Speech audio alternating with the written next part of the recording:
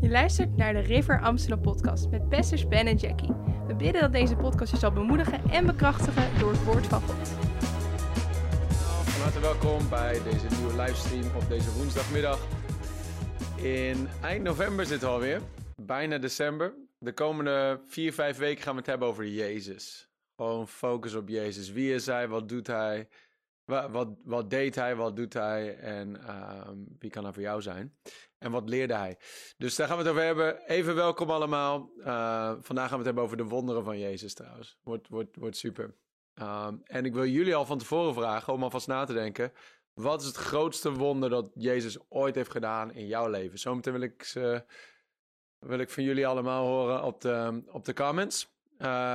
Van harte welkom. Ik zie Sander in Katwijk, Klaas in Almere Poort, Rachel, God zegen, Raoul, welkom. Zwolle, Almere, welkom. Amsterdam op Facebook, Juliana Dorp, Rachelle, dankjewel. God zegen, Rafael, Safira, blessings.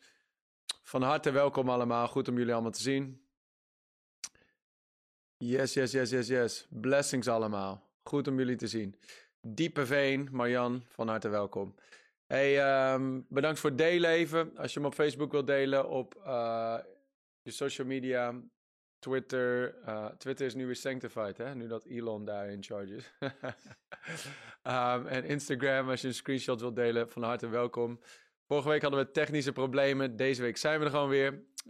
Onze mediaman Josiah, die heeft het helemaal gefixt. Dus gaat helemaal goed vandaag. Yes, we gaan het over Jezus hebben. En het wordt echt ik geloof dat we hier enorm door opgebouwd gaan worden. En dat we met z'n allen gaan ontvangen wat God voor ons heeft. En dat we Jezus beter leren kennen deze komende weken. Voordat we richting kerst gaan. En ik geloof natuurlijk dat voor einde jaar, dat God het jaar wil kronen met zijn goedheid. Dat hij nog vele wonderen en goede dingen in petto heeft voor ons allemaal. En als we het over Jezus hebben, dan gaat je geloof gewoon opborrelen voor wie hij is en wat hij wil doen in jouw leven. Dus yes, blessings. Goeie groep aan het kijken. We gaan gewoon erin duiken, we gaan beginnen. We gaan het hebben over de wonderen van Jezus, maar eerst even een korte intro ook. Gewoon als introductie waar we het over gaan hebben de komende weken. En ik wil beginnen in Mattheüs hoofdstuk 16. Dit is wel vandaag en de komende weken is wel dingen dat als je ooit aantekeningen neemt, nu wil je aantekeningen nemen en wil je meeschrijven, om gewoon Jezus te leren kennen zoals hij is vanuit de Bijbel. Heel veel mensen hebben een scheef beeld of een krom beeld van wie Jezus is, wat hij wel of wat hij niet zou doen. Dat zou Jezus nooit doen of dat zou Jezus nooit zeggen. Al dat soort dingen. Maar we gaan naar de Bijbel kijken, we gaan naar de evangeliën kijken en we gaan zien, wat deed Jezus nou eigenlijk? Wat leerde Jezus nou eigenlijk? Wat zei Jezus nou eigenlijk? Weet je wel? Hoe deed Jezus dingen? Wat was de levensstijl van Jezus? Wat was het onderwijs van Jezus? Wat waren de methodes van Jezus? Zodat we, als we Jezus volgers zijn, dat we dan ook kunnen zien van, oké, volg ik Jezus of volg ik gewoon religieuze patronen of wat dan ook? We gaan kijken naar Mattheüs hoofdstuk 16, gewoon als intro. Dan in vers 13 gaan we lezen tot en met vers 18. Toen Jezus gekomen was in het gebied van Caesarea Philippi, vroeg hij aan zijn discipelen: wie zeggen de mensen dat ik de Zoon des Mensen ben? Dus dat is vraag 1 die Jezus hun stelt. Wie zeggen andere mensen dat ik ben? Wie zeggen je familieleden dat Jezus is? Wie zeggen je vrienden op school dat Jezus is? Wie zeggen je collega's dat Jezus is? Wie zeggen de mensen om je heen dat Jezus is? Jezus vroeg hun: wie zeggen de mensen dat ik ben? Ze zeiden: sommigen zeggen dat u Johannes de Doper bent, anderen Elia en weer anderen Jeremia of een van de profeten. Vers 15. En hij zei tegen hen: maar u, wie zegt u dat ik ben? En dat is ook dus de vraag aan ons allemaal hier deze komende weken en vandaag is: wie zeg jij dat Jezus is? Weet je, ken je hem zoals hij is? Ken je hem persoonlijk en intiem, vanuit de openbaring voor jezelf? Of ken je hem via, ken je hem van horen zeggen? Ken je hem vaag? Wie zeg jij dat hij is voor jou? In mijn boek Voorziener schrijf ik in de intro. Heel veel mensen, letterlijk miljarden mensen door de wereld heen en door de eeuwen heen, hebben Jezus leren kennen als hun redder. Steeds meer mensen leren Jezus kennen als hun geneesheer. Maar hoeveel mensen kennen hem als hun voorziener? Weet je, en er zijn heel veel andere facetten van Jezus die mensen nog niet kennen. Maar dat hij wel wil zijn voor hun, voor ons allemaal. En het is belangrijk dat we Jezus gewoon beter leren kennen. Dat we dichter naar hem toe naderen. Zodat hij dichter naar ons toe kan naderen. Dat we hem mogen zien. Steeds scherper en steeds helderder. Wie zegt u dat ik ben? Wie zeg jij dat Jezus is? Wie is hij voor jou vandaag? En Petrus antwoordde en zei: U bent de Christus, de Zoon van de levende God. En Jezus antwoordde en zei tegen hem: Zalig bent u, Simon Barjona, want vlees en bloed hebben u dat niet geopenbaard, maar mijn Vader, die in de hemel is. En ik zeg u ook dat u Petrus bent, en op deze Petra zal ik mijn gemeente bouwen. En de poorten van de hel zullen haar niet overweldigen. Dus Jezus zegt, op deze Petra, op deze rots van openbaring, zal ik mijn gemeente bouwen. Dus op de openbaring die Petrus daar kreeg van de Vader. Jezus zei, vlees en bloed hebben u dit niet geopenbaard, maar mijn Vader die in de hemel is, heeft je dit geopenbaard, heeft je dit laten kennen. En wat is dat? Dat Jezus de Christus is, de Zoon van de levende God. En op die openbaring, dat is de hoeksteen van ons leven, dat is de hoeksteen van ons geloof. Dat wij Jezus Christus als de Christus ontvangen en als Heer en Redder en als de Zoon van de levende God mogen leren kennen. En daar komt zoveel bij kijken. Dat kunnen we vandaag niet allemaal zeggen. Maar wie zegt u dat ik ben? Die vraag kun je jezelf stellen. Wie zeg jij dat Jezus is voor jou? Alright, dan gaan we nog een paar teksten lezen over Jezus. Gewoon als fundament. In Johannes hoofdstuk 5. Vers 39 en 40.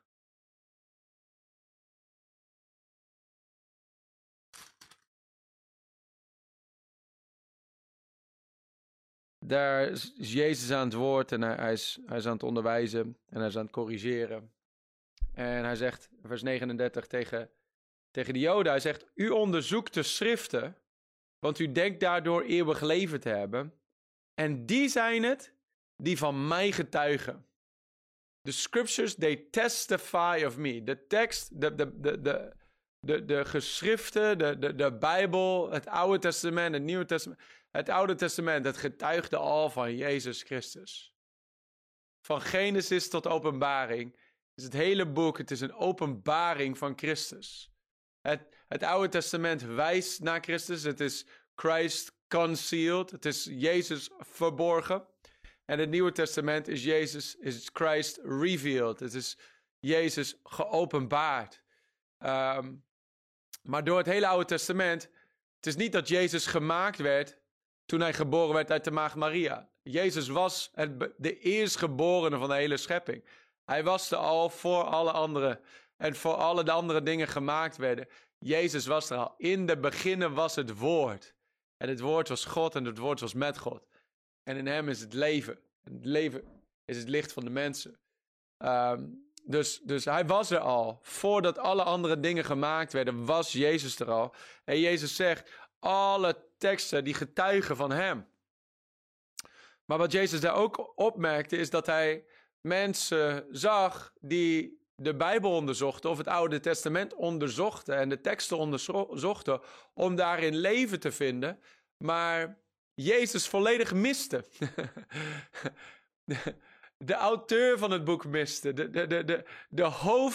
de hoofdpersoon van het boek volledig miste, omdat gewoon met je hoofd kun je hem niet, het is niet, je kunt hem niet zien met natuurlijke ogen. Je kunt hem niet begrijpen met je natuurlijke verstand. Je moet hem geopenbaard krijgen in je hart.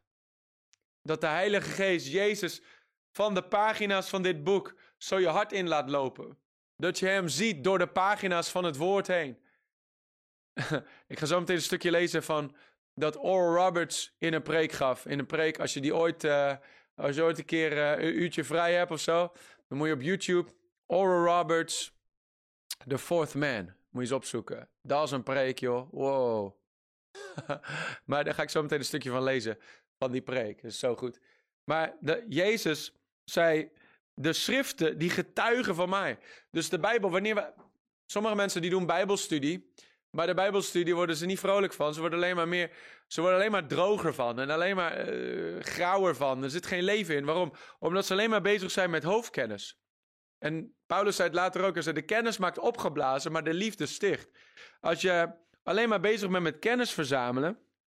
En alleen maar een hoorder bent van het woord, maar het niet omzet tot dader van het woord.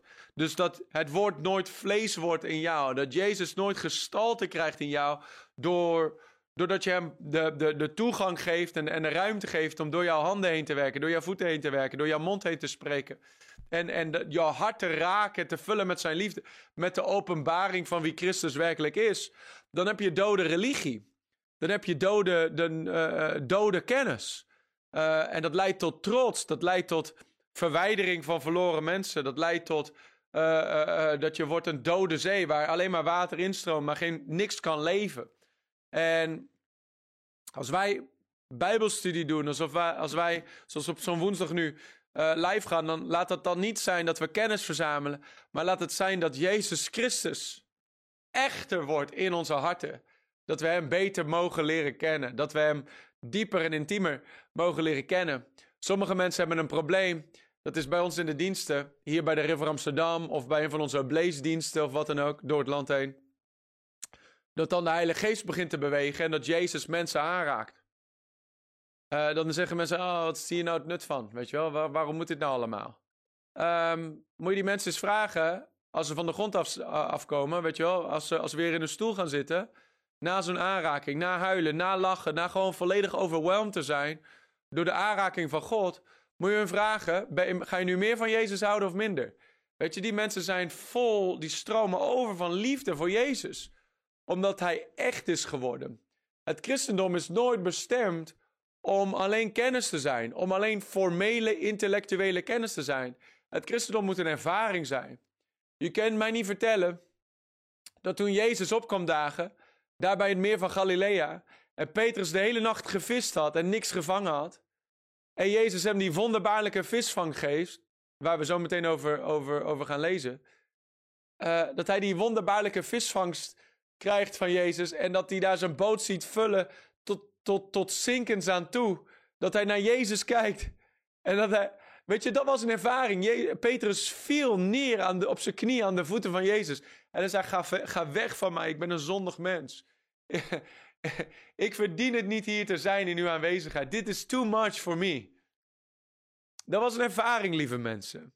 Dat was een ervaring met de levende koning, met levende Jezus. Met de Zoon van God, vol van genade en vol van waarheid. Dat veranderde het leven van Petrus voor altijd. Later, toen een heel stel van de discipelen bij Jezus wegliep, keerde hij zich naar zijn inner circle en dan zei, gaan jullie ook weg? En Petrus zei, Heer, waar moeten we heen? U hebt de woorden van eeuwig leven. En wij weten, u bent de Christus, de Zoon van de levende God. Dus Petrus had te veel meegemaakt met Jezus om te zeggen van ja, mooie verhalen. Het was niet een intellectuele kennis, het was een levende relatie. Jezus was echt geworden voor hem. En hij wil ook echt worden voor jou en voor mij. In Colossense 1 gaan we nog even een dingetje lezen. Dan zie je nogmaals een stukje van het tipje van de sluier van wie Jezus is. Colossense 1, vers 14. Daar staat, in hem, in Christus, hebben wij de verlossing door zijn bloed, namelijk de vergeving van de zonde. Daar heb ik laatst een preek over gegeven op zondag, een paar weken geleden op zondagochtend, over de verlossing. Wat betekent het om verlost te zijn door het bloed van Jezus? een aanrader die preek. Maar vers 15. Jezus is het beeld van de onzichtbare God. De eerstgeborene van heel de schepping. Hij is het beeld. Ja, Nicole, je zegt het goed. Het gaat niet alleen om de ervaring, maar om de verandering van binnen. De ervaring leidt tot de verandering van binnen. Als je als een persoon alleen maar kippenvel heeft, maar niet toelaat dat de Heer hem verandert van binnen. Dat is precies wat ik toch zeg. Dat als je van de ervaring hebt, dat je dan veranderd bent van binnen. Dat je meer van Jezus gaat houden. Dat je meer zielen gaat winnen. Dat is precies toch wat ik zeg. Anyway. Hij is het beeld van de onzichtbare God. De eerstgeborene van heel de schepping. Jezus zei, als je mij hebt gezien, dan heb je de Vader gezien. Hij is het beeld. Hij is die image. Dat woordje beeld is het woordje icoon in het Engels. Icon. Op onze telefoon, weet je, heb je allemaal icoontjes. Van allerlei dingen. Als ik daar op dat icoontje van Holy Bible klik, dat icoontje zelf leidt naar iets groters dat erachter zit. Als ik erop klik, dan gaat het naar de Bijbel. Dan gaat het naar een heel boek vol met de geschriften. Maar je hebt het icoontje daarvan, dat is een afdruk, dat is een beeld, dat is een toegangsdeur tot een wereld van openbaringskennis. Zo ook met Google Maps bijvoorbeeld. Dan heb je die icoontje daar zo van Google Maps. Dat ding is het beeld van als je daarop klikt, dan krijg je toegang tot die maps. En dat zegt de Bijbel over Jezus. Jezus is de icoon van de onzichtbare God. Jezus zei ook, ik ben de weg, de waarheid en het leven. Niemand komt tot de Vader dan door mij. In andere woorden, klik op Jezus, dan kom je bij die wereld van God terecht. Dan gaan die deuren voor je open. Hij is het beeld. Jezus zei, niemand heeft ooit de Vader gezien, maar als je mij hebt gezien, dan heb je de Vader gezien. Hij is het beeld. Niemand heeft ooit God gezien.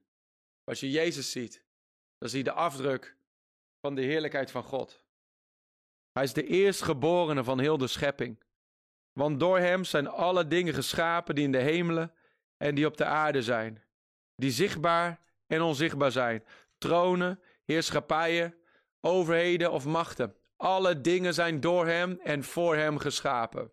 Alle dingen zijn door hem en voor hem geschapen. Hij is voor alle dingen. En alle dingen bestaan tezamen door hem. En hij is het hoofd van het lichaam, namelijk van de gemeente. Hij die het begin is, de eerstgeborene uit de doden.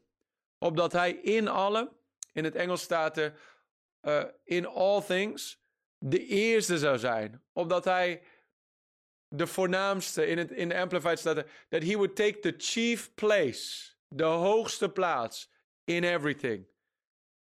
We zouden vrij vertaald, opdat hij in alle dingen de hoogste plaats zou innemen. Halleluja. Want het heeft de Vader behaagd dat in hem heel de volheid wonen zou. En dat hij door hem alle dingen met zichzelf verzoenen zou. Door vrede te maken door het bloed van zijn kruis. Ja, door hem zowel de dingen die op de aarde zijn, als de dingen die in de hemelen zijn. Oh, halleluja. Dus hij is voor alle dingen. Alle dingen bestaan door hem. Alle dingen zijn samengehouden door hem. Hij is het centrum, de kern van alle dingen. Jezus is gewoon alles in alle. Daarom als je Jezus hebt, zegt de Bijbel, u bent volmaakt. U hebt de volheid ontvangen. Want in Christus ben je voor compleet geworden in hem. Halleluja. Sommige mensen, die hebben hun levensstijl en dan voegen ze Jezus daaraan toe. Zo werkt het niet. Het is ja tegen Jezus, nee tegen al het andere. Het is niet, oh ja, mijn filosofieën en mijn dingetjes. En dan Jezus komt daar nog bij en die was nog echt dat laatste stukje van de puzzel. Nee, dat is nonsens. Dat is nonsens. Jezus is alles in alle. Jezus is het begin. Jezus is het einde. Hij is het eerste. Hij is de laatste. Hij is de volheid. Het is niet alle dingen en Jezus erbij. Het is alle dingen zijn voor mij als vuilnis om Jezus te halen. Hij is de pearl of great price. De parel van onschatbare waarde. Alles verkopen om Jezus te mogen te winnen. That's it. Hij is alles. Hij is niet... Zie, daarom is het zo belangrijk dat we het hierover hebben. Want sommige mensen, Jezus had mooie ideeën en mooie gezegden en mooie filosofieën. Maar je zet hem op dezelfde plaats als Confucius en Plato en weet ik wat allemaal. Maar dat is... Of Jezus is de Jezus die hij zegt dat hij is in de Bijbel. Of Jezus was knettergek. Maar je kunt er niks tussen. Hij was of knettergek of hij is de Zoon van God. Want we gaan het later hebben, in een van de komende weken gaan we het hebben over de teachings van Jezus. Hij zegt, ik ben het brood des levens. Als iemand mijn vlees niet eet en mijn bloed niet drinkt. Hallo. Hij zegt, mijn vlees is waar eten en mijn bloed is ware drinken. En als je er niet van eet en niet van drinkt, dan heb je geen eeuwig leven. Dus of Jezus is dat, of hij is knettergek. Maar we weten, hij is niet knettergek, want hij is de Zoon van God. Dus hij was niet een profeet, hij was niet alleen een profeet, hij was niet een filosoof, hij was niet een man met mooie ideeën, hij was geen revolutionair, weet je wel. Hij was geen anarchist, hij was niet iemand die mooie sociale plannen bracht voor deze wereld, weet je. Hij was niet iemand die tegen het Romeinse Rijk in opstand kwam. Hij is de Zoon van God. Hij is of wie hij zegt dat hij is. In het woord. En dan moet je hem ook zo ontvangen. Of hij is... Ja, wil ik niet zeggen. In Hebreeën 1, vers 3, er staat... Hij is de afstraling van Gods heerlijkheid. En de afdruk van zijn zelfstandigheid. Die alle dingen draagt door zijn krachtige woord. De afstraling van Gods heerlijkheid. En de afdruk van zijn zelfstandigheid. Hij is de afdruk van de glorie van God. De afstraling van de heerlijkheid van de Heer. Halleluja. Dat is wie Jezus is. Ik zei net dat ik een stukje van Oral Roberts' preek zou lezen. Oral Roberts, misschien kan het iemand het opschrijven. Fourth Man. Dit is echt een knalpreek. Maar hij had een stuk in die preek waar hij door alle Bijbelboeken heen gaat en zegt wie Jezus was in ieder Bijbelboek. En daarnaast wie Jezus was in alle andere types and shadows door het woord heen. Ik wil het gewoon lezen, dit is powerful. Het is wel in het Engels, want ik heb het niet allemaal vertaald. In Genesis, he's the seed of the woman. In Exodus, he's the Passover lamb. In Leviticus, he's our high priest. In Numbers, he's our pillar of cloud by day and our pillar of fire by night. In Deuteronomy, he's the prophet like unto Moses. In Joshua, he's the captain of our salvation. In Judges, he's our lawgiver. In Ruth, he's our kinsman redeemer. In 1st and 2nd Samuel, he's our trusted prophet. In Kings and Chronicles, he's our reigning king. In Ezra, he's our faithful scribe. In Nehemiah, he's the rebuilder of the broken walls. In Esther, he's our advocate. In Job, he's our ever-living redeemer. In Psalms, he's the Lord our shepherd, so we shall not want. In Proverbs, he's our wisdom. In Ecclesiastes, he's our goal. In the Song of Solomon, he's our lover and our bridegroom. In Isaiah, he's the Prince of Peace. In Jeremiah and Lamentations, he's the weeping prophet. In Ezekiel, he's the wonderful four-faced man. In Daniel, he's the fourth man in the burning fiery furnace. In Hosea, he's the eternal husband forever married to the backslider. In Joel, he's the baptizer in the Holy Ghost. In Amos, he's our burden bearer. In Obadiah, he's our savior. In Jonah, he's the great foreign missionary.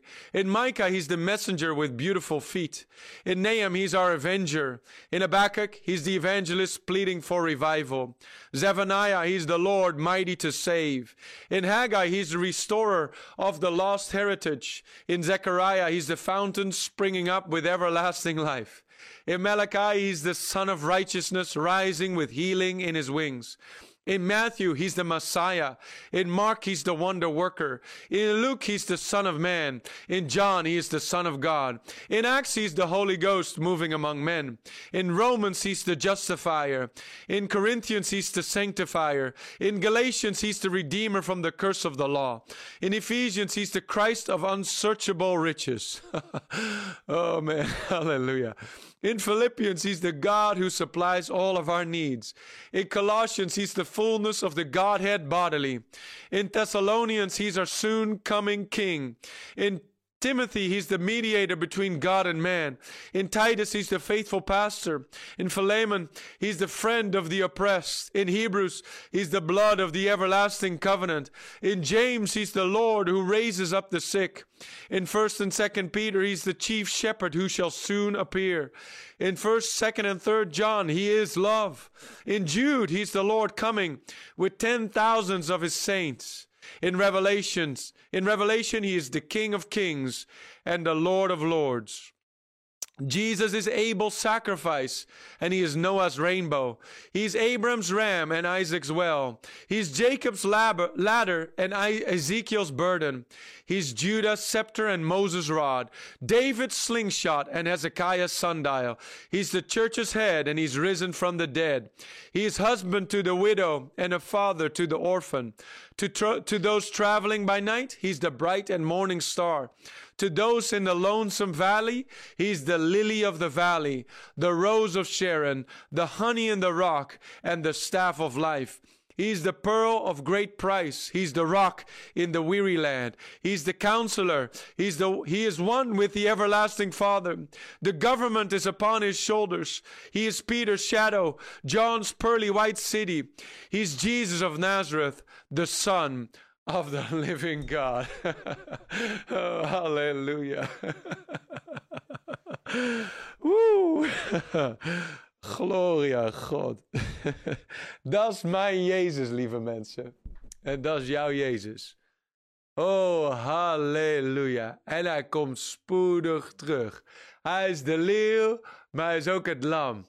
Hij is degene met ogen schijnend als van vuur. Zijn mond spreekt als het geluid van vele wateren. Zijn gezicht schijnt helderder dan de zon midden op de dag. Oh, zijn voeten zijn als brandend als in vuur. Zijn middel is omgord. Zijn hele gelaat is schijnend met een helder licht. En zijn aanraking is zoeter dan honing.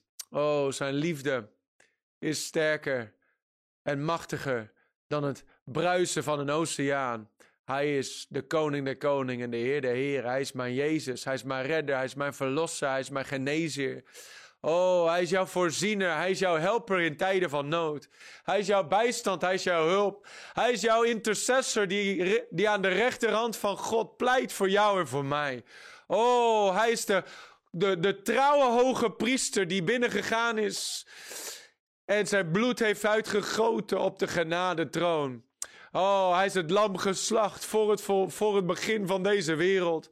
Oh, hij is de krachtige rechter die op een dag gericht zal brengen over de volken van deze natie. Hij is de koning op de troon en hij heeft de naam boven alle namen. En hij is gezeten daar aan de rechterhand van de Vader. Elke vijand gebracht onder zijn voeten. Als een voetenbank voor zijn voeten. Zo worden zijn vijanden gemaakt. En die laatste vijand waar hij zo over zegevieren is de dood.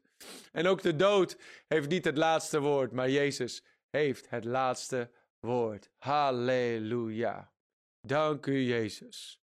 Dank u, Jezus. Neem gewoon een moment om hen te danken. Dank u wel, Heer, voor wie u bent.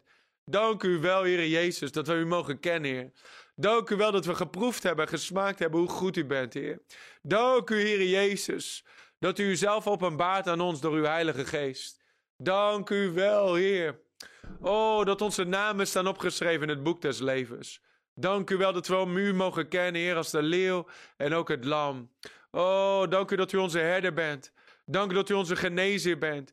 Dank u dat u onze beschermer bent. Dank u dat u onze voorziener bent. Dank u wel dat u voor ons bent. Dank u dat uw zegen op ons rust, Heer. Dank u dat uw goedheid en uw genade ons volgt alle dagen van ons leven. Oh, groot is uw trouw, Heer Jezus. Dank u wel. Dank u wel. Dank u wel. Dank u wel. Halleluja. Dank u, Jezus. Halleluja. Glorie aan God. Heb je er even over nagedacht?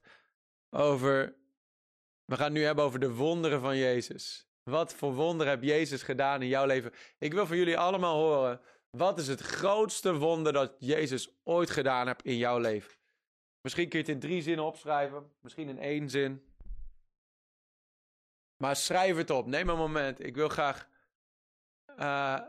ja, dat klopt, mevrouw Blonk. Geen mond genoeg om hem te danken. Hij is groot en zeer te prijzen.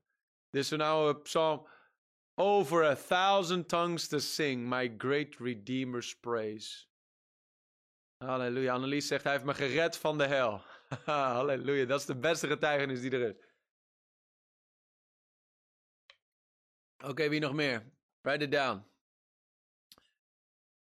Wat is het grootste wonder dat Jezus ooit heeft gelezen? Rachelle, hij genas mij van ongeneeslijk blind zijn en depressie. Ongeneeslijk blind. Nou, voor degenen die Rachelle kennen. Moeder van, ik wil het niet liegen, 4 kinderen? 4 toch? Moeder van 4 kinderen. Runt een business samen met haar man. Zeker niet blind meer. En ook zeker niet depressief. Zeer vrolijk.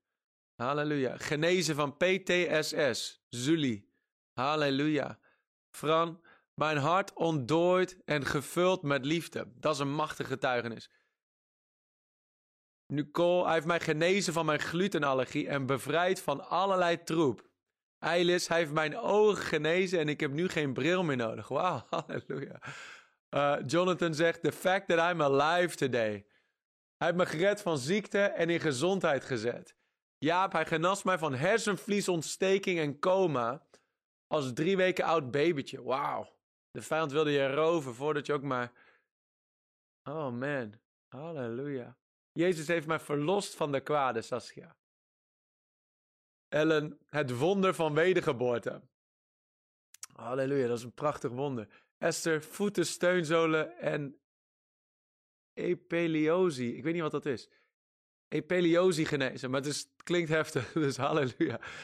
Carla, dat hij mij een nieuwe schepping heeft gemaakt, dat hij mij genezen heeft van posttraumatische dystrofie en astma. Oh, glorie. Ik weet nog toen Carla voor het eerst in de kerk kwam, met zo'n karretje, kon niet lopen, lag al 11 jaar op bed, 1 aanraking van Jezus, helemaal genezen. Epilepsie, oké, ik dacht al Esther, ik wist niet of je dat bedoelde, ik wilde niet... Epilepsie. Ze zeggen dat je daar niet van genezen kan worden, maar Jezus kan alles genezen. Amen. Halleluja. Zijn er nog andere? Dat zijn er al een hele hoop. Wouter zegt, Jezus heeft mij bevrijd van verslaving. Rachel, toen ik in een diepe put zat van verdriet en pijn, heeft hij mij gered. Nu heb ik eeuwig leven en everlasting joy. Dank u, Jezus. Ik ben helemaal genezen van chronische ziekte en depressie, Suzy. Ja, weet ik ook nog. Halleluja. Rosie, ik ben genezen van kanker en depressie. Veel liefs, Rosie. Wat zegen. Je bent een sterke, dappere vrouw.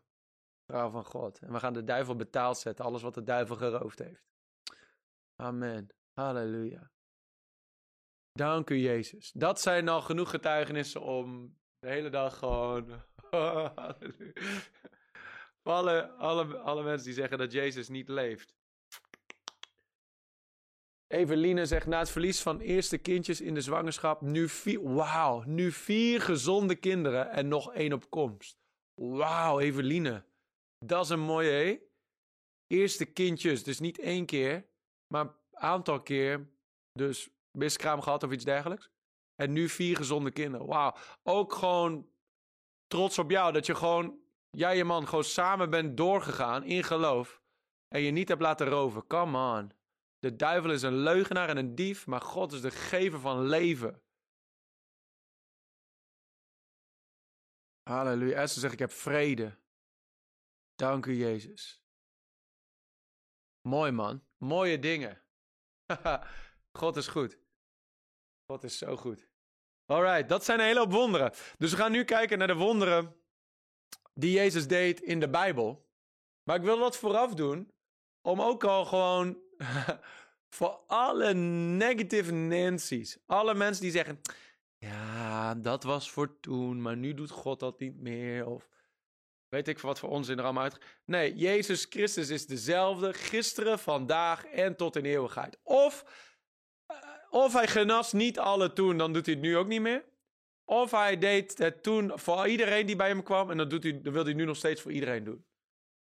Amen. We kunnen onze theologie niet aanpassen op negatieve ervaringen. En de Bijbel zegt, Jezus zei het, in deze wereld zul je uitdagingen hebben, zul je verzoeking hebben. Maar heb goede moed, ik heb de wereld overwonnen. Dus ja, we leven in een gebroken wereld met een vijand die wil stelen, vernietigen en verdelgen. Maar dat verandert niks aan wie onze God is, onze Vader is. Onze God is een goede God. We gaan kijken naar een aantal van de wonderen die Jezus deed. En dan zeg ik met nadruk een aantal. Want we hebben nog iets minder dan een half uurtje. Dus we kunnen zeker niet alle wonderen van Jezus' bediening bespreken. Maar we gaan ons best doen om er gewoon een paar uit te halen. We gaan eerst kijken naar het eerste wonder dat Jezus deed. Wie wil het eerste wonder zien dat Jezus deed? Dat is in Johannes hoofdstuk 2. Dat is goed om even naar te kijken. Eerste wonder. Omdat als je verschillende andere stromingen hoort, dan hebben sommige mensen de theologie dat Jezus als klein kind, weet je wel, duiven genas, een ziek vogeltje dat hij was. En die had zijn vleugel gebroken en dat Jezus dat ding. Nee, Jezus deed geen wonderen totdat hij gezalfd werd met de Heilige Geest en met kracht. Jezus deed geen wonderen totdat hij gedoopt werd in de Jordaan, uit het water kwam, de hemel zich opende, de Heilige Geest op hem neerdaalde als een duif, de stem van God klonk, dit is mijn geliefde zoon, in wie ik mijn welbehagen heb. Jezus de woestijn in ging, 40 dagen verzocht werd door de duivel, en daar als overwinnaar uitkwam, en de kracht van de Heilige Geest aan zijn bediening begon. Dus hij deed niks totdat hij gezalfd werd met de kracht van de Heilige Geest. Hij deed niet niks, maar hij deed geen bovennatuurlijke bediening. Hij was in voorbereidingstijd en hij was daar onderworpen aan zijn natuurlijke ouders, Jozef en Maria. Belangrijk om te benadrukken. Johannes hoofdstuk 2, het eerste wonder van Jezus. Vers 1. En op de derde dag was er een bruiloft te Cana in Galilea. En de moeder van Jezus was daar.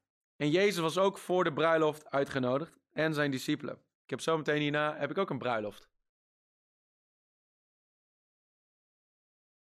Ik ga alleen geen wijn drinken. En de moeder van Jezus was er ook. En Jezus was ook voor de bruiloft uitgenodigd en zijn discipelen. En toen er een tekort aan wijn ontstond, zei de moeder van Jezus tegen hem, ze hebben geen wijn meer. Jezus zei tegen haar, vrouw, wat heb ik met u te doen? Moet je eens een keer proberen bij jouw moeder. Bluff. Nee, niet echt proberen, niet doen. Oké, maar Jezus zegt, vrouw, wat heb ik met u te doen? Als je moeder... Als je nog thuis woont en je moeder zegt, hey, schat, wil je even helpen met de afwas? Vrouw, wat heb ik met u te doen? Mijn uur is nog niet gekomen.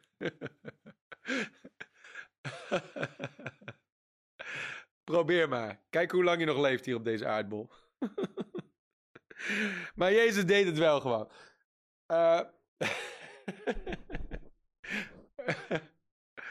Oh man. Weet je, ook gewoon, ik zeg deze dingen ook gewoon om... Sommige mensen zijn zo stijf. Die zijn helemaal verstijfd met religieuze... hoe noem je die zooi waar je als je een overhemd strijkt en het... wil dat het niet kreukt. Ik weet niet meer hoe dat heet. Maar ze zijn helemaal daarmee ingepeperd of zo. Ik weet het niet. Maar Jezus was ook gewoon een mens, hè. En Jezus sprak niet met allemaal vrome woorden. Jezus draaide niet om dingen heen. Jezus zei gewoon hoe het erop stond. Maar zijn moeder zei tegen de dienaars, wat hij ook tegen u zal zeggen, doe het. Dat is een sleutel. Wat Jezus ook maar tegen je zegt, doe dat. Als je wonderen wil zien in je leven, dat is de sleutel voor wonderen. Wat hij tegen je zegt, doe dat. Er waren 6 stenen watervaten neergezet volgens het reinigingsgebruik van de Joden. Elk met een inhoud van 2 of 3 meter. Jezus zei tegen hen, vul de watervaten met water. Hij zei, vulde ze tot aan de rand. En hij zei tegen hen, schep er nu iets uit en breng het naar de ceremoniemeester. En zij brachten het.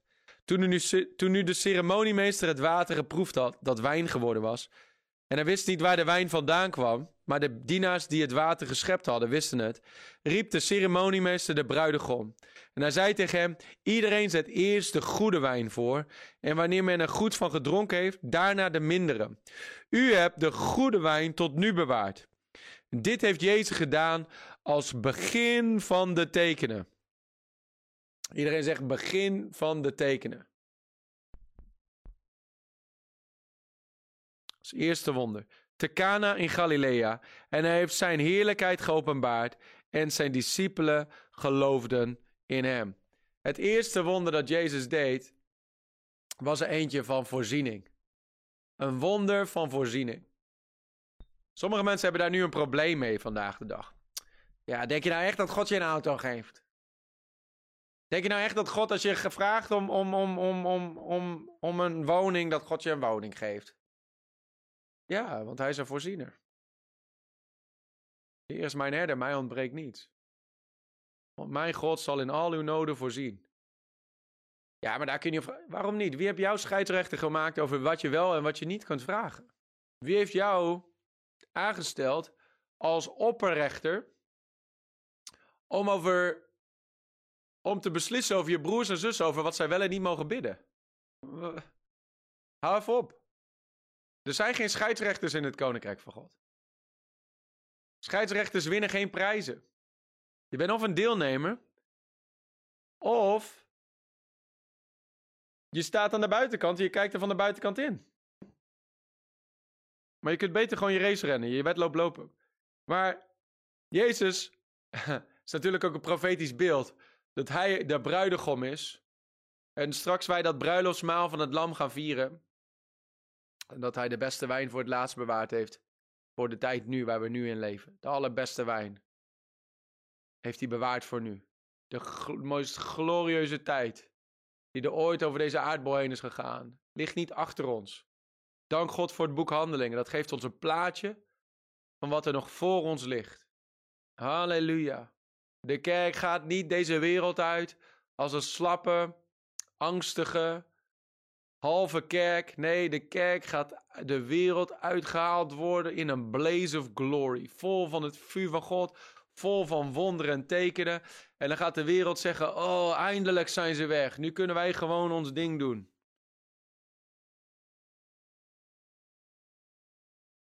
Die mensen die de wereld op de kop hebben gezet, die zijn eindelijk uit ons midden weggenomen. Nu kunnen we gewoon erop losleven. Maar we gaan niet onzichtbaar weg. We gaan weg met een knal. Met een knal. Maar het eerste wonder dat Jezus deed, was een wonder van voorziening. Misschien ken je het verhaal ook van het wonder van de 5 broden en de 2 vissen. Als we het over wonderen hebben, dan denken we vaak alleen maar in hokjes. Dan denken we alleen dat Jezus genas. En Jezus genas, gaan we het zo meteen over hebben. Jezus wekte de doden op. Maar Jezus deed allerlei verschillende soorten wonderen. Jezus deed wonderen van voorziening. Jezus wekte de doden op. Jezus deed wonderen van genezing. Maar Jezus deed ook andere wonderen. Hij stilde de storm. Hij vervloekte de vijgenboom. De vijgenboom droogde op. Jezus wandelde op het water. Jezus deed allerlei dingen.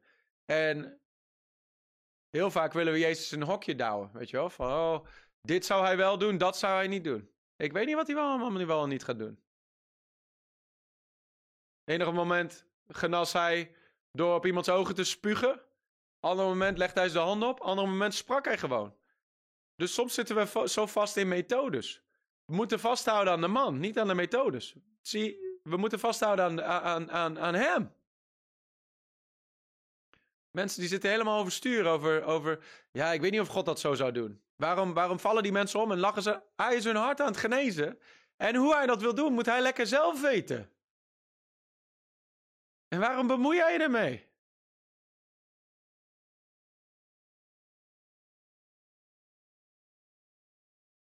Just saying. Dus wonderen van voorziening. Natuurlijk de 5 broden en 2 vissen. Ook zo'n machtig wonder van voorziening. Kijk naar Johannes 6, een paar hoofdstukken verder. Vers 5. Toen Jezus dan de ogen opsloeg en zag dat een grote menigte naar hem toe kwam, zei hij tegen Filippus: waar zullen wij broden kopen, opdat deze mensen kunnen eten? Maar dit zei hij om hem op de proef te stellen, want hij wist zelf wat hij zou gaan doen. Dus Jezus die stelt daar een vraag. Moet je eens even jezelf in dat verhaal plaatsen. Dus misschien heb jij voorziening nodig op een bepaald gebied, of een doorbraak nodig in je financiën of in een bepaald gebied in je leven. Zoals nu met ons gebouw. Dan plaats ik mezelf hier in dit verhaal. En dan doe ik net alsof Jezus aan mij vraagt: waar zullen wij een gebouw vandaan halen? Opdat deze mensen een plek kunnen hebben waar ze naar de kerk kunnen komen. Waar gaan we dat gebouw vandaan halen, Ben? Waar gaan we die 10 miljoen vandaan halen om die mensen, om dat gebouw te kopen in Amsterdam? Hoe moeten we dat nou doen, Ben? Dat Jezus mij dat vraagt. En dat ik dan mezelf oefen om niet te antwoorden zoals Filippus. Ja, hier, 200 denarii is niet eens genoeg om voor hun broden te kopen. In andere woorden, wat ik hier op mijn bankrekening heb, is niet genoeg om dat gebouw te kopen. Is niet genoeg, wat ga ik doen?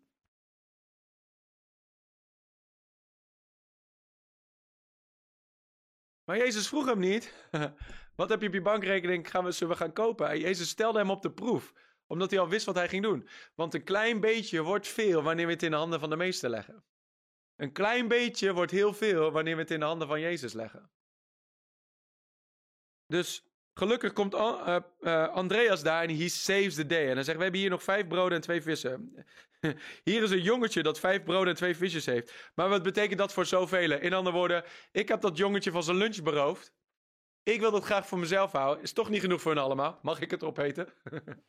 Dat denk ik dat Andreas bedoelde eigenlijk. Zo van: hé man, ik heb hard gezocht en die heb eindelijk een jochie gevonden dat mij zijn lunch verkocht heeft. Ik heb het honger, man. Zij hebben 3 dagen niet gegeten, ik ook niet.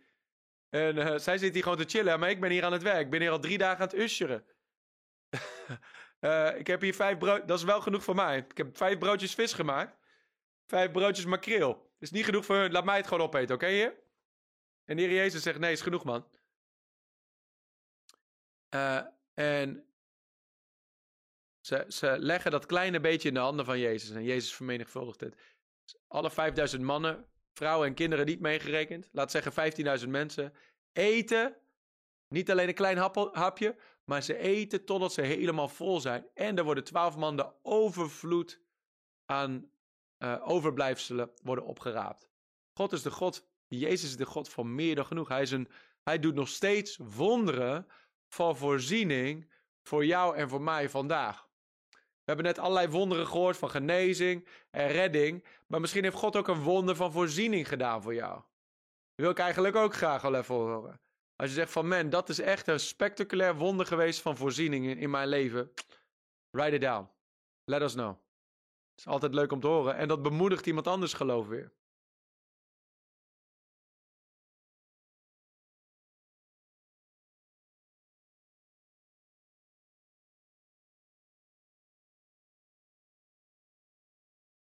Mevrouw Blonk heeft van God voorziening gekregen voor een auto. Halleluja. Hij doet het nog steeds. Esther heeft een droomreis naar Amerika gehad. Wat bij God onmogelijk is mogelijk bij alle mensen. Nu gaan we echt religieuze mensen irriteren. Droomreis naar Amerika. En BMW. Dat zou God nooit doen, hoor. Voor jou niet? Voor mij wel.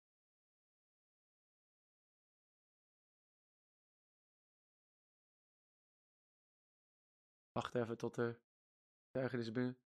Ik moest de schuld betalen. Ik kreeg van de Belastingdienst genoeg terug. En nog genoeg om naar Israël te gaan ook. Halleluja. Van bijna failliet in alles naar overvloed. Wauw. God heeft ons een mooi huis gegeven en nog meer. Halleluja. More than enough. Het feit dat ik hier vandaag zit. En dat we 7 man in dienst hebben. Dat laat zien dat God een voorziener is. Kan helemaal niet. Met min 1000 begonnen. Zonder financiële steun. Alleen Gods steun. En Gods steun is meer dan genoeg. Veel mensen kijken naar mensen. Oh, misschien kan die me helpen. Misschien kan die me iets geven. Kijk gewoon naar God. Eilis, ik had op mijn hart dat God ons een boerderij wilde geven. Alleen waren de maandelijkse kosten veel te hoog. Opeens daalde de prijs met een derde en hadden we het huis binnen 2 weken. Wauw. Welk jaar was dat, Eilis?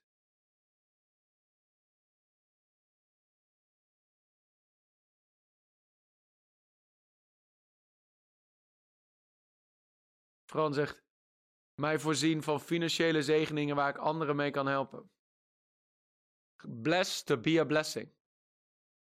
Maart dit jaar. Eilis, even serieus. Maart dit jaar. Met misschien maart, april, mei de allerhoogste kosten in geschiedenis van de huizenmarkt in Nederland. Nu zie je het iets inkakken, maar die tijd was nog volop stijgend. En dat je dan met een derde, dat kan helemaal niet. Want dat was nog in de tijd dat iedereen aan het overbieden was en zo. Dus dat is een wonder van God. Gefeliciteerd, geweldig, bemoedigend. Ja, Noklin zegt, ik kan elke week naar de River rijden. Is dat niet duur? Ja, maar God is goed. Zij rijdt vanuit Middelburg naar Amsterdam toe elke week. 2,5 uur één kant op. Sander zegt, zoveel en zo vaak, ik weet niet eens waar ik moet beginnen.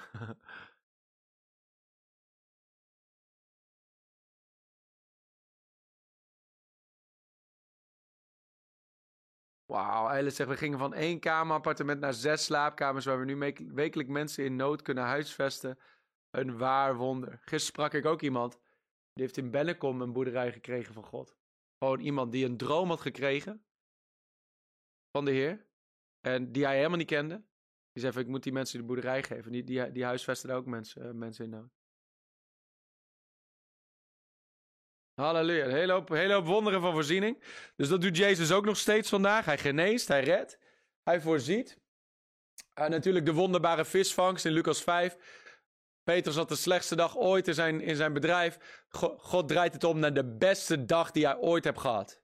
Een netbrekende, bootzinkende lading vis. In 1 moment. 1 moment van Jezus in je bedrijf toelaten. En het hele ding draait om. Toen natuurlijk vroeg God aan hem. Toen vroeg Jezus aan hem, laat het allemaal achter en volg mij. En dat is de hoogste roeping die er is. Gewoon Jezus volgen, Jezus dienen. Kun je ook doen met je bedrijf. Amen. Genezingswonderen. In Lucas 4, vers 38. Daar geneest Jezus de koorts. Je zou kunnen zeggen de Rona. De Ronies. Lucas 4, vers 38. Ik zag vandaag foto van een van onze politici, dat hij de nieuwe prik nam. Ik denk even serieus. Maar goed. Lucas 4 vers 38. Nadat Jezus opgestaan was en uit de synagoge vertrokken was, ging hij naar het huis van Simon. De schoonmoeder van Simon had hoge koorts en ze vroegen hem om hulp voor haar. En Jezus zei, laten we allemaal afstand houden. Laten we haar isoleren. Niemand naar binnen. Dat is echte liefde. En vers 39. Hij boog zich over haar heen en bestrafte de koorts en die verliet haar. En ik zeg het niet eens. Politici die de Heer niet dienen, oké, dan moet je gewoon doen wat je moet doen. Maar als je het hebt over christelijke leiders en mensen die genezing half preek. Come on. Hij boog zich over haar heen en bestrafte de koorts en de koorts verliet haar. En ze stond onmiddellijk op en diende hen. Dus Jezus genas de koorts. Hoe genas hij het? Door het te bestraffen. Sommige mensen zeggen dat God niet beschermt voor die dingen. Maar Jezus deed het hier wel. Die schoonmoeder lag op sterven. Het moet wel een goede schoonmoeder zijn geweest. Anders had Petrus gezegd van, laat maar Jos, oké. Is lekker rustig in huis. Maar hij zei, kom heer, bid voor mijn schoonmoeder, ze kan lekker koken. Dus Jezus die buigt zich over die vrouw heen en hij bestraft de koorts. Hij zei niet, o Heere Vader, als het uw wil is Vader. O Heere, wilt u dan een Vader? O Vader, wilt u dan om Jezus wil? Nee, hij zei, koorts, ga in Jezus naam. Hij bestrafte de koorts en het ging weg. De koorts verliet haar. De koorts moet luisteren naar de autoriteit van Jezus. En Jezus heeft ons die autoriteit gegeven ook. De Bijbel zegt, Jacobus 4 vers 7, weersta de vijand en hij zal van jou vluchten. Jij mag het weerstaan. Die symptomen hoef je niet voor te tekenen. De Bijbel zegt, geen onheil zal je tent naderen, geen plaag zal tot je komen. Jij mag het bestraffen, je mag het weerstaan. Iemand zei laatst op Facebook, oh ja, maar God beschermt niet voor alles hoor. Oké, hoe zat het dan met de Israëlieten in het land van Egypte? Dat in de Egyptenaren, die hadden die plagen, maar de Israëlieten, die hadden niet die plagen. Hoe kan het dan? Is dat geen beeld van de kerk vandaag? Dat wij onder het bloed... Was het bloed van een lammetje, was dat sterker dan het bloed van het lam? Nee, het bloed van het lam is gesmeerd op de deurposten van jouw huis en mijn huis. En in geloof mogen we weten, elke kaalvreter en elke dief die komt te stelen en te vernietigen en verdelgen, is bestraft. En wij mogen gaan staan op onze plek van autoriteit en zeggen, nee, niet in mijn huis, niet aan mijn lichaam, niet aan mijn kinderen, niet in mijn familie. Nee, in Jezus' naam. In Lucas 13. Dus hier zie je dat Jezus een wonder deed door gewoon tegen de ziekte te spreken. In Lucas 13 zien we hem een vrouw de hand opleggen. De kromgebogen vrouw in vers 10. Lucas 13 vers 10. En hij gaf onderwijs op de Sabbat in een van de synagogen. En zie, er was een vrouw die 18 jaar lang een geest had die haar ziek maakte. En zij een geest had die haar ziek maakte. Wie maakte haar ziek? God geeft ons soms die dingen om ons te beproeven, om te zien of onze liefde voor hem wel echt is. Of zodat wij een hart-tot-hart relatie met hem zouden ontwikkelen. Niet alleen maar omdat het allemaal makkelijk is, niet alleen maar voor de voordelen, maar dat we hem echt dienen. Wat een nonsens. Laat ik dan mijn kind maar even goed in elkaar slaan, om te kijken of hij dan nog steeds bij mij thuis blijven wil komen wonen. Dat is toch waanzin? Zo'n vader, als ik als vader dat zou doen, dan zou het goed recht zijn om mij in de gevangenis te zetten en mijn kinderen nooit meer bij me toe te laten. Maar als ik, hoewel ik maar een mens ben, mijn kinderen weet te beschermen. Mijn dochter kwam gisteren thuis. Er was een jochie op school die had haar gepest. Mijn vrouw en ik gelijk, oh nee. Jackie gelijk die vader hebt. Dus vanochtend gesprek gehad. Weet je wel, was helemaal goed. Het is christelijk allemaal, dus allemaal helemaal goed. Maar ik wil mijn dochter beschermen. Ik wil mijn kinderen beschermen. Liam liep naar buiten. En er was een jochie daar op straat. Die zei, niet hem weer. En die begon hem te pesten. En Liam liep heel sip weer naar binnen. En we zagen hem zitten op de bank. Wat is er, Liam? Oh, ze zei iets. Ik het raam op. Ik kijk naar buiten. Ik zeg, Liam, gaan we naar buiten. Dus Liam naar buiten. Die jochies kijken mij aan. Ik zeg, Liam, gewoon spelen met ze. En lief doen tegen hem, hè? Die jochies, oké, hoe is het, Liam? Goed om je weer te zien. Opeens, poes lief. Maar als ik als vader mijn kind wil beschermen, hoeveel te meer onze hemelse vader? Dat hij waakt over zijn kinderen. Dat hij leidt ons met zijn oog op ons. Elke last mogen we bij hem brengen. En hij neemt die lasten op zich. En hij zorgt voor ons met affection. Redt hij ons uit alle dingen? Nee. Want in this world you will have trouble. Ja, er is vervolging. Dat krijgen we er gratis bij. 100-voudige oogst van zegen met vervolging. Maar deze vrouw was kromgebogen, omdat er 18 jaar lang een geest was die haar ziek maakte. Dat was niet de geest van God, dat was een spirit of infirmity. We wrestle not against flesh and blood. Onze worsteling is niet met vlees en bloed. Mensen zijn ons probleem niet. Maar tegen overheden en machten en krachten in de geestelijke gewesten. Dat is onze strijd. Dat is waar ziekte vandaan komt. Dat is waar tekort vandaan komt. Dat is waar zonde vandaan komt. Hoe dealde Jezus daarmee? Toen Jezus haar zag, riep hij haar bij zich en zei tegen haar, vrouw, u bent verlost van uw ziekte. En hij legde haar de handen op en zij werd onmiddellijk weer opgericht en verheerlijkte God.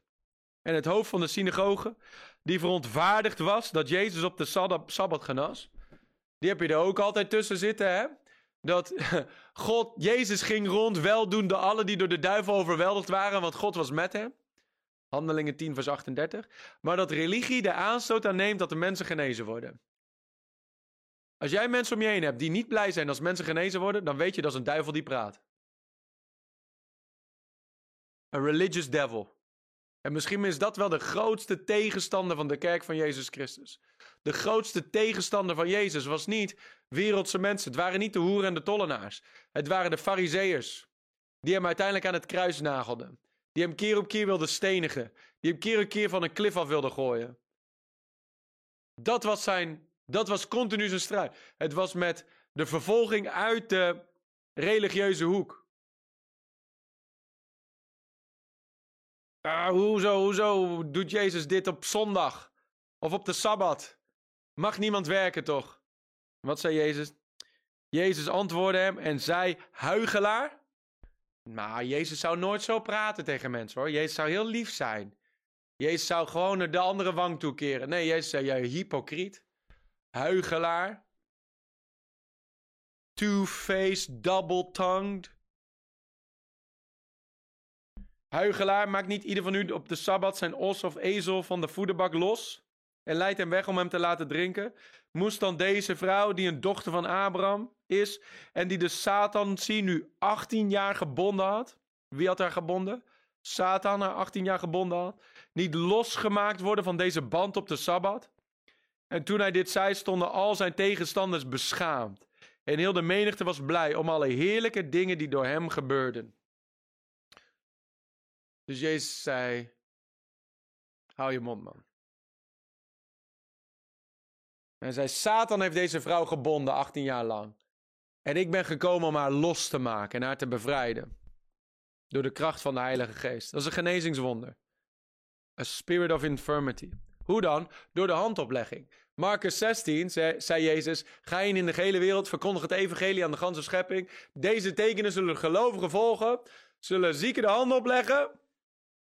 En de zieken zullen genezen worden. Pardon. De zieken zullen genezen worden. Hoe? Als we de hand opleggen. Nou, ik vind dat jullie wel een beetje te veel de hand opleggen op mensen hoor. Nee, kun je niet te veel doen. Ja, maar de Bijbel zegt ook, leg niemand overhaast de handen op. Weet je waar dat over spreekt? Dat spreekt over handoplegging om iemand aan te stellen in een positie van leiderschap. Dat we iemand vrijzetten in een bediening. Wees daar niet te snel mee. Waarom? Omdat die mensen eerst beproefd moeten worden, zodat ze niet in dezelfde valstrik vallen als de duivel. Zoals 1 Timotheus zegt. Hoofdstuk 3.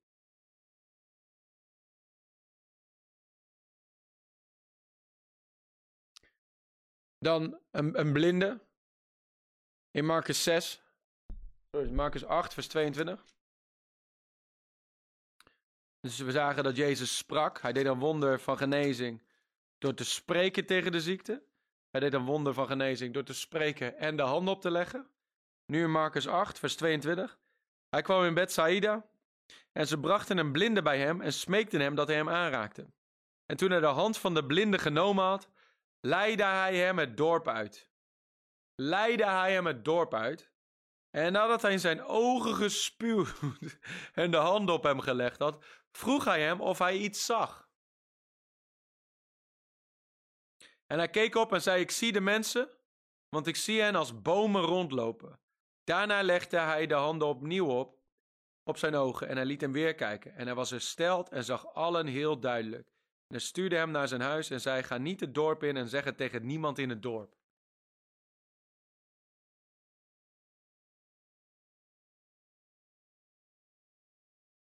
Hier zie je dat Jezus de hand oplegt, maar voordat hij de hand oplegt, spuugt hij in de ogen. Dat is nogal een ongebruikelijke methode. Ik ging naar de kerk en de pastoor die tufte op me, man. Ik kwam voor een gebed. Oh. Maar er werd op me gespuugd. Hoeveel mensen zouden vandaag nog naar de kerk komen als er op gespuugd werd? Dus, niet dat ik dit ga doen, tenzij de Heer me leidt hierin, maar dat is wel een van de methodes die Jezus deed. Hij blijkbaar leidde de Heilige Geest. Ik moest eraan denken, ik zei, Heer, waarom deed u dat? Hoe wist u nu om dat te doen op dat moment en iets anders op een ander moment? En ik moest denken aan, als je zeg maar een auto hebt, ik heb een Audi. Dus als je een Audi hebt, dan de beste plek om die Audi te brengen, als er iets mis is met die Audi, Als die Audi niet functioneert naar behoren, de beste plek om het te brengen is naar de garage van de dealer. Naar de Audi garage. Want die mensen die kennen Audi door en door. Die weten hoe die dingen in elkaar steken. Die weten ook wat er mis is als er iets mis is. Omdat zij de fabrikant zijn. Nou, hetzelfde zo met Jezus, weet je. Hij is de maker van hemel en aarde. Hij heeft ons geschapen. En als er iets mis is met een van zijn mensen, dan weet hij precies, oh ja, zo'n monteur bij de Audi garage, die heeft misschien hele ongebruikelijke methodes om een auto te fixen, maar die weet wel, als ik dit doe, dan fixt dat ding. Dan is die gerepareerd.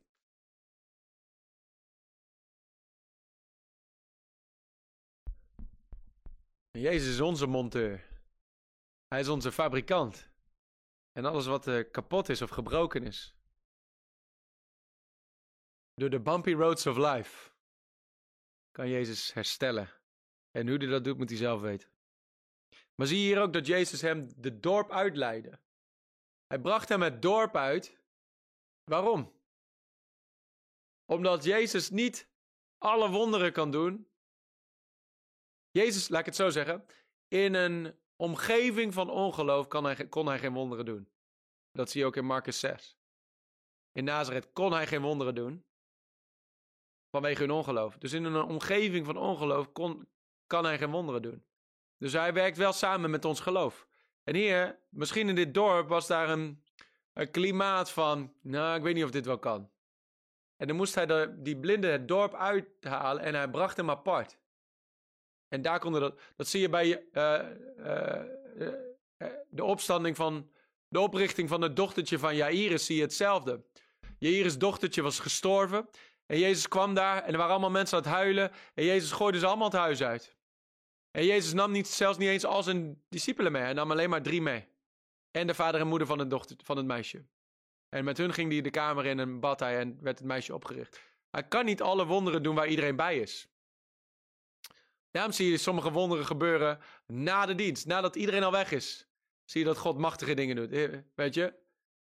Oh, waarom kan God dat niet doen terwijl de camera's rollen en terwijl iedereen meekijkt? Omdat misschien heel veel mensen zitten te kijken van, nou, dat zal wel. God werkt mee met ons geloof. En er is kracht in overeenstemming.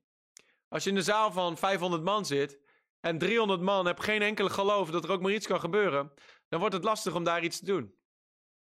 Maar als je dan een zaal van 100 man hebt en die 100 zijn vurig en die zijn in overeenstemming, dan zie je meer gebeuren. Daarom is soms een deel van revival is sommige mensen gewoon wegjagen. Iedereen is welkom, maar als je niet in overeenstemming komt met wat God wil doen op dat moment. Zie, en er is ook een flow voor bepaalde dingen. En dat is als prediker is dat lastig, dat je niet onder de druk komt van de verwachtingen van mensen. Soms is er een flow dat God mensen aan het aanraken is en dat hij mensen aan het vullen is met zijn geest. Mensen toerust is met vrijmoedigheid of wat ze ook maar nodig hebben voor de komende periode. Dat is een andere flow dan de genezingsflow. En dan kan het zijn dat er iemand gebracht wordt die dan voor de genezing, maar je moet gaan met de flow van de Heilige Geest. En in 1 avond kun je wel verschillende flows hebben, maar je moet jezelf niet onder druk. Dat zie je vaak met mensen die profetische gaven hebben, dat ze uitgenodigd worden en dat iedereen wil dat ze profeteren. Maar misschien is er helemaal geen unction to function in dat profetische. En dan ga je, als je onder die druk bezwijkt, dan ga je allemaal dingen uit je duim zuigen. Daarom moet je gewoon zeggen, hey, weet je, het is beter om gewoon te zeggen van Heilige Geestavond. Laat God maar doen wat hij wil doen. Kun je gewoon in de flow van de Heilige Geest stappen. En Jezus geneest en redt en bevrijdt. En soms doet hij het allemaal tegelijk. Maar laat jezelf niet onder druk zetten om te performen. Oké, we moeten een beetje afronden, denk ik. Ja, er zijn zoveel wonderen van Jezus. Dan er is ook nog één of 2 speciale wonderen die Jezus deed aanstippen. Johannes hoofdstuk 11. Natuurlijk genezing. Door de hele Bijbel heen zie je het. Dat Jezus alle die bij hem gebracht werden, dat hij ze genas. Mijn vrouw is een knettergoed onderwijs over aan het geven in de Bijbelschool. Morgenavond weer. Johannes 11. beginnend in vers 38. Dus met Lazarus die gestorven was. Jezus dan opnieuw heftig bewogen in zichzelf kwam bij het graf. Daar zie je ook de compassie van Jezus. Jezus was geen stijve prediker, zonder emotie. Jezus was bewogen in zijn geest. Jezus had compassie, had bewogenheid. Hij huilde over de mensen. Hij verheugde zich over dingen. Hij kwam bij het graf en het was een grot en er was een steen opgelegd. Jezus zei, neem de steen weg. Martha, de zuster van de gestorvene, zei tegen hem, Heere, hij ruikt al, want hij ligt hier al voor de 4e dag. Jezus zei tegen haar, heb ik u niet gezegd dat u, als u gelooft, de heerlijkheid van God zult zien? Ja, ik vind, sommige mensen leggen te veel nadruk op geloof. Dat als je niet genoeg geloof hebt, dat je dan niks gaat zien. Als u gelooft, zult u de heerlijkheid van God zien.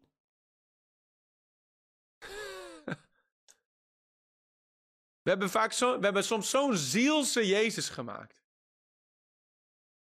Die alleen maar spreekt tegen het gevoel. En niemand aanstoot geeft. Alles is fijn. En als iemand er een probleem mee heeft. En iemand zich kleine gevoelentjes gekwetst krijgt. Dan, nee man. En natuurlijk dan heb ik het niet over lomp doen. En gewoon lelijk doen. Helemaal niet. Met compassie over mensen. Maar wel gewoon.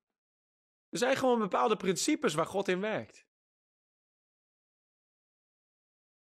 En wij mogen onszelf aan God aanpassen, niet andersom.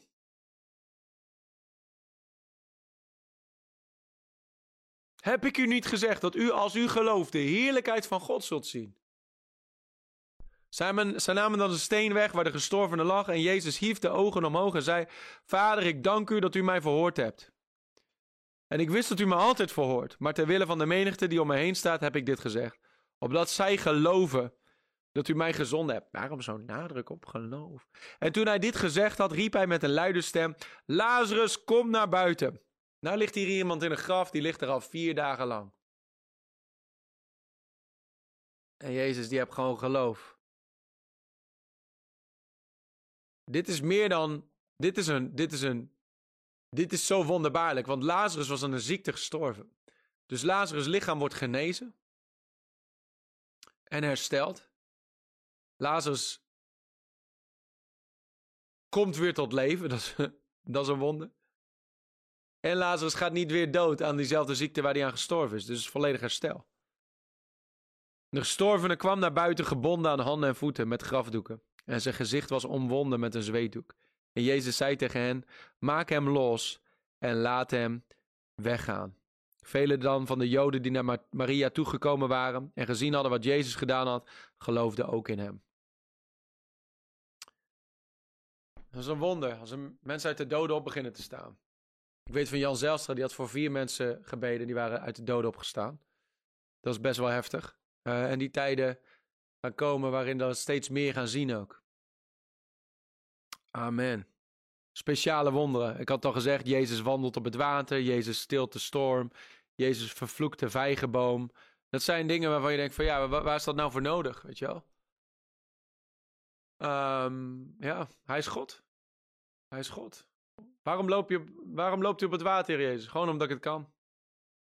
En toen Petrus zei, Heer, als u het bent, zeg dat ik ook moet komen. Zei Jezus niet van, nee, dat is alleen voor mij. Ik ben de Zoon van God. Nee, hij zei, kom maar. Kom maar. Natuurlijk in Handelingen werd Filippus van 1 plek naar tientallen kilometers verderop gebracht. In één ogenblik. Waarom? Dat kan gewoon. Misschien in de tijden die komen gaan, waarin er steeds meer vervolging gaat komen over deze wereld. Waar alle landen lockdown zitten en weet ik wat allemaal gaat gebeuren. Dat je bepaalde grenzen niet over mag. Dit zag je ook bij toen het ijzeren gordijn nog stond. Dat mensen gewoon zich opeens in Moskou bevonden. Midden in een dienst. En daar het evangelie begonnen te preken. Geen woord Russisch spraken. Maar door de Heilige Geest gewoon in tongen te spreken. Dat daar hele menigte mensen tot geloof kwamen. Hey. Die dingen zijn niet afgestorven. Die dingen gebeuren nog steeds. En dan in Johannes 21, dan ronden we het af. Johannes 21, vers 25. Daar zegt Johannes, en er zijn nog veel andere dingen die Jezus gedaan heeft. Als die ieder afzonderlijk beschreven zouden worden, dan zou, denk ik, de wereld zelf de geschreven boeken niet kunnen bevatten.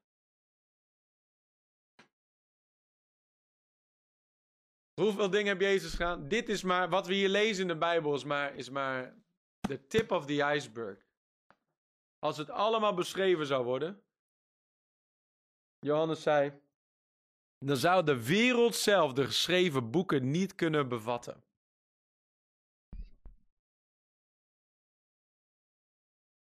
Zoveel dingen deed Jezus. Is hij veranderd vandaag?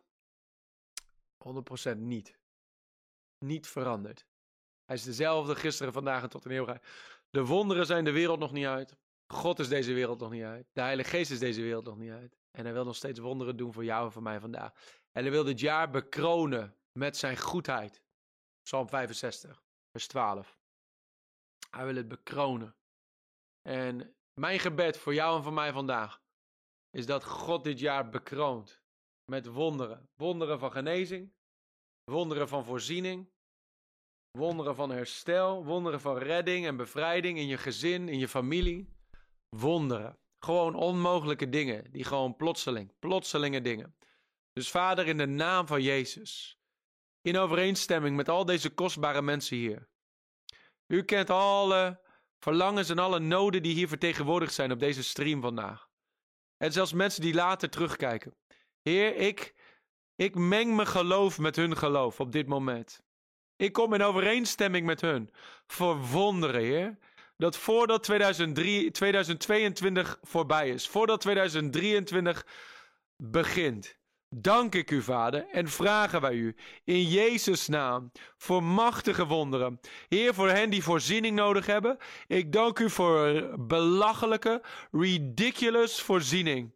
Ik dank u daarvoor, Heer. Zoals Eilis getuigde van een huis in de top van de markt, dat die gewoon keldert voor hun, Heer. Ik dank u wel daarvoor dat u voorziet dat vele anderen terug zullen komen met de getuigenis van voorziening van uw goede hand, Vader. Ik dank u wel daarvoor. Oh, ik dank u voor overvloed. Ik dank u voor meer dan genoeg. Voor hen die misschien een man of een vrouw hebben die u nog niet kennen. Ik dank u voor wonderen van redding daar, Heer. Ik dank u dat de schelle ogen van hun ogen afvallen.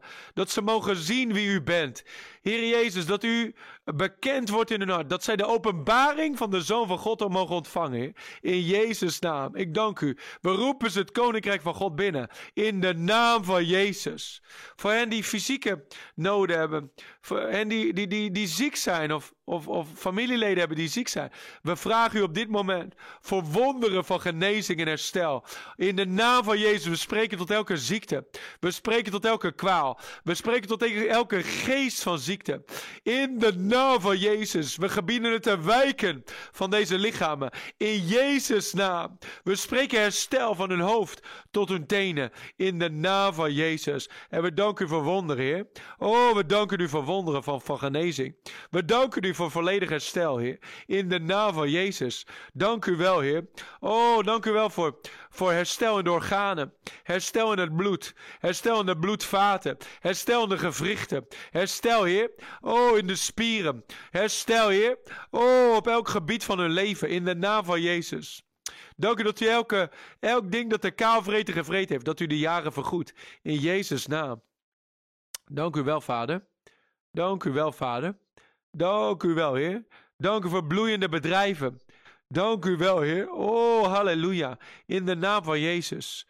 Dank u, Heer. Dank u dat dit jaar, de komende 5 weken nog, voordat het jaar voorbij is, 6 weken misschien. Heer, ik dank u wel dat u machtig voorziet, dat u machtig redt, machtig geneest, machtig bevrijdt.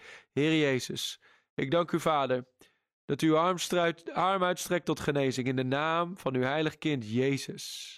Dank u voor grote vrijmoedigheid op ieder persoon, om uw evangelie te prediken, om ook hun handen uit te strekken, in geloof, de zieke de handen op te leggen, te spreken tegen elke kwaal, te spreken tegen elke berg. Ik dank u, Heer Jezus, dat u met ze bent, dat u voor ons bent, dat u machtige dingen doet. In Jezus' naam. Amen. Amen, amen, amen. Amen, amen, amen. Dank u, Heer. Dank u, Heer, voor wonderen. Wonderen. Ik geloof dat zelfs volgende week, dit kwam net op in maart, zelfs volgende week als we weer verder gaan om over Jezus te praten, volgende week woensdag om 12 uur, dat we nieuwe getuigenissen ontvangen.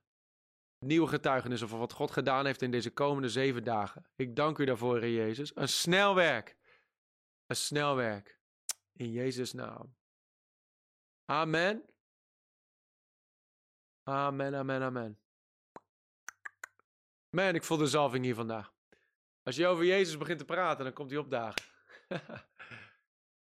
Glorie. Ik ben dankbaar. Ik had vanochtend onderweg hier naar kantoor met mijn vrouw erover. Mijn vrouw zei van, ik zou niks anders... We zeggen dit zo vaak tegen elkaar. Maar ze zei het vandaag weer. Ze zei, ik zou niks anders willen doen met mijn leven dan wat we nu vandaag doen. Gewoon de mensen om ons heen. Wat God aan het doen is in ons midden. De beweging van de geest. De teams, de staf hier, de vrijwilligers, de mensen in de kerk, de mensen in de bijbelschool. Wij zijn echt overweldigd met de goedheid van God en gewoon de zegen van God om ons heen. We zijn super dankbaar. En ik wil dat gewoon even zeggen. We zijn dankbaar voor jou. Dankbaar voor wie je bent. Dankbaar voor wat je doet. Dankbaar hoe je on fire bent voor Jezus. We zouden dit met niemand anders willen doen. Er mogen meer mensen bij komen, maar we zijn zo dankbaar voor de mensen die God heeft toegevoegd. En moet je eens over nadenken. 9 jaar geleden, toen wij naar Nederland kwamen, kenden we niemand van jullie. Tenzij ik misschien mijn broers of zo, of mijn ouders online heb vandaag. Maar verder kennen we niemand. En zijn zo dankbaar voor alle mensen die we hebben leren kennen over de afgelopen jaren. En dat we samen mogen bouwen. Jezus zei het, hè? Wie zegt u dat ik ben? En Petrus zei, u bent de Christus, de Zoon van de levende God. En Jezus zei, op deze openbaring zal ik mijn kerk bouwen. De poort van de hel zal hij niet overweldigen. Dus het is zo gaaf om samen met andere mensen die on fire voor Jezus zijn, te mogen bouwen aan die kerk. Die Jezus aan het bouwen is. En gewoon levende stenen te mogen zijn. Dus we zijn super dankbaar. We voelen ons enorm geliefd. Zoals mevrouw Blonk zegt. We voelen ons zeer geliefd. We voelen ons zeer dankbaar. En weet dat jij ook zeer geliefd bent. En dat we voor je bidden. Dat we met je staan in geloof. En dat we geloven dat de beste dingen nog voor ons liggen met z'n allen. En dat God een goede God is. Amen. Amen, amen. I love you guys. Heb een geweldige woensdag nog verder. Bijbelschoolstudenten, we zien jullie morgen. Ik ga een bruiloft doen nu. Van een mooi jong stel in de gemeente hier. En I see you later. God bless. Bedankt voor het luisteren naar deze podcast. Als je ervan genoten hebt, deel deze boodschap dan via social media en tag ons @River Amsterdam. Wil je niks missen van onze nieuwe podcast? Zorg dan dat je abonneert op ons kanaal. En laat het weten hoe deze boodschap jou heeft bemoedigd. We zien je de volgende keer bij de River Amsterdam podcast.